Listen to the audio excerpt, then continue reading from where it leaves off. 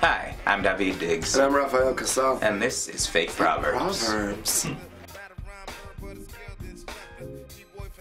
Moist.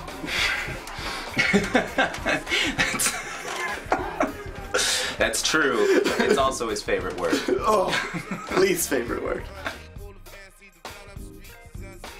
You can't have your cake and stay gluten-free, alright?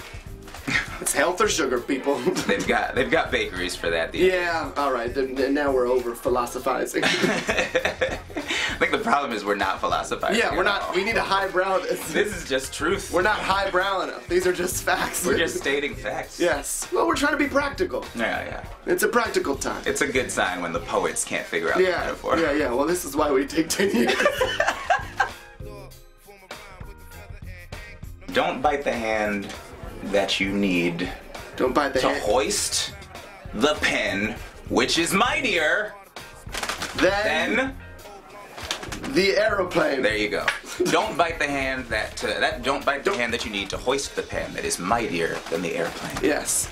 Oh, and when would you use that? Well, when wouldn't you use it? When you use it. I mean, really, think about it, that's literally applicable to anything, but mostly directing air traffic. Mostly directing air traffic. But look, just think about it logically, right? Yes. You need your hand to hoist the pen. To hoist things. Right. All right. The pen is obviously mightier than the airplane. The aircraft is so big, the pen is so small, and yet the power.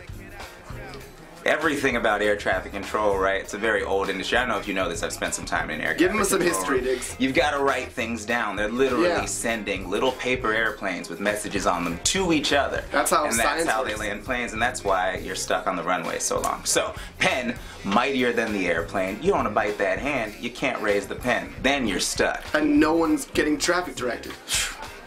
Talk to Air Canada about it. They know what's up. They know about that. Oh, man. Have Alaska you ever been on a flight that landed on man. Yeah. They don't. Oh, God. Man, you remember that? I know. When they were at it. Oh, man. But you know, it was true then and it's true now. Yeah.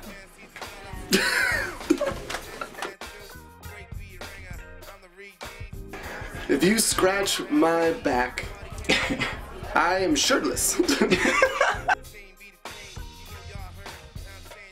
Good things come too. Evil oligarchs. If history has showed us anything. just this last time around. And one last question, do you guys have a favorite proverb? I mean, if you can talk, you can sing. If you can walk, you can dance. That's always been my favorite. Let's go with that one. That's some solid stuff there. On and on and on. And it's on and on and on.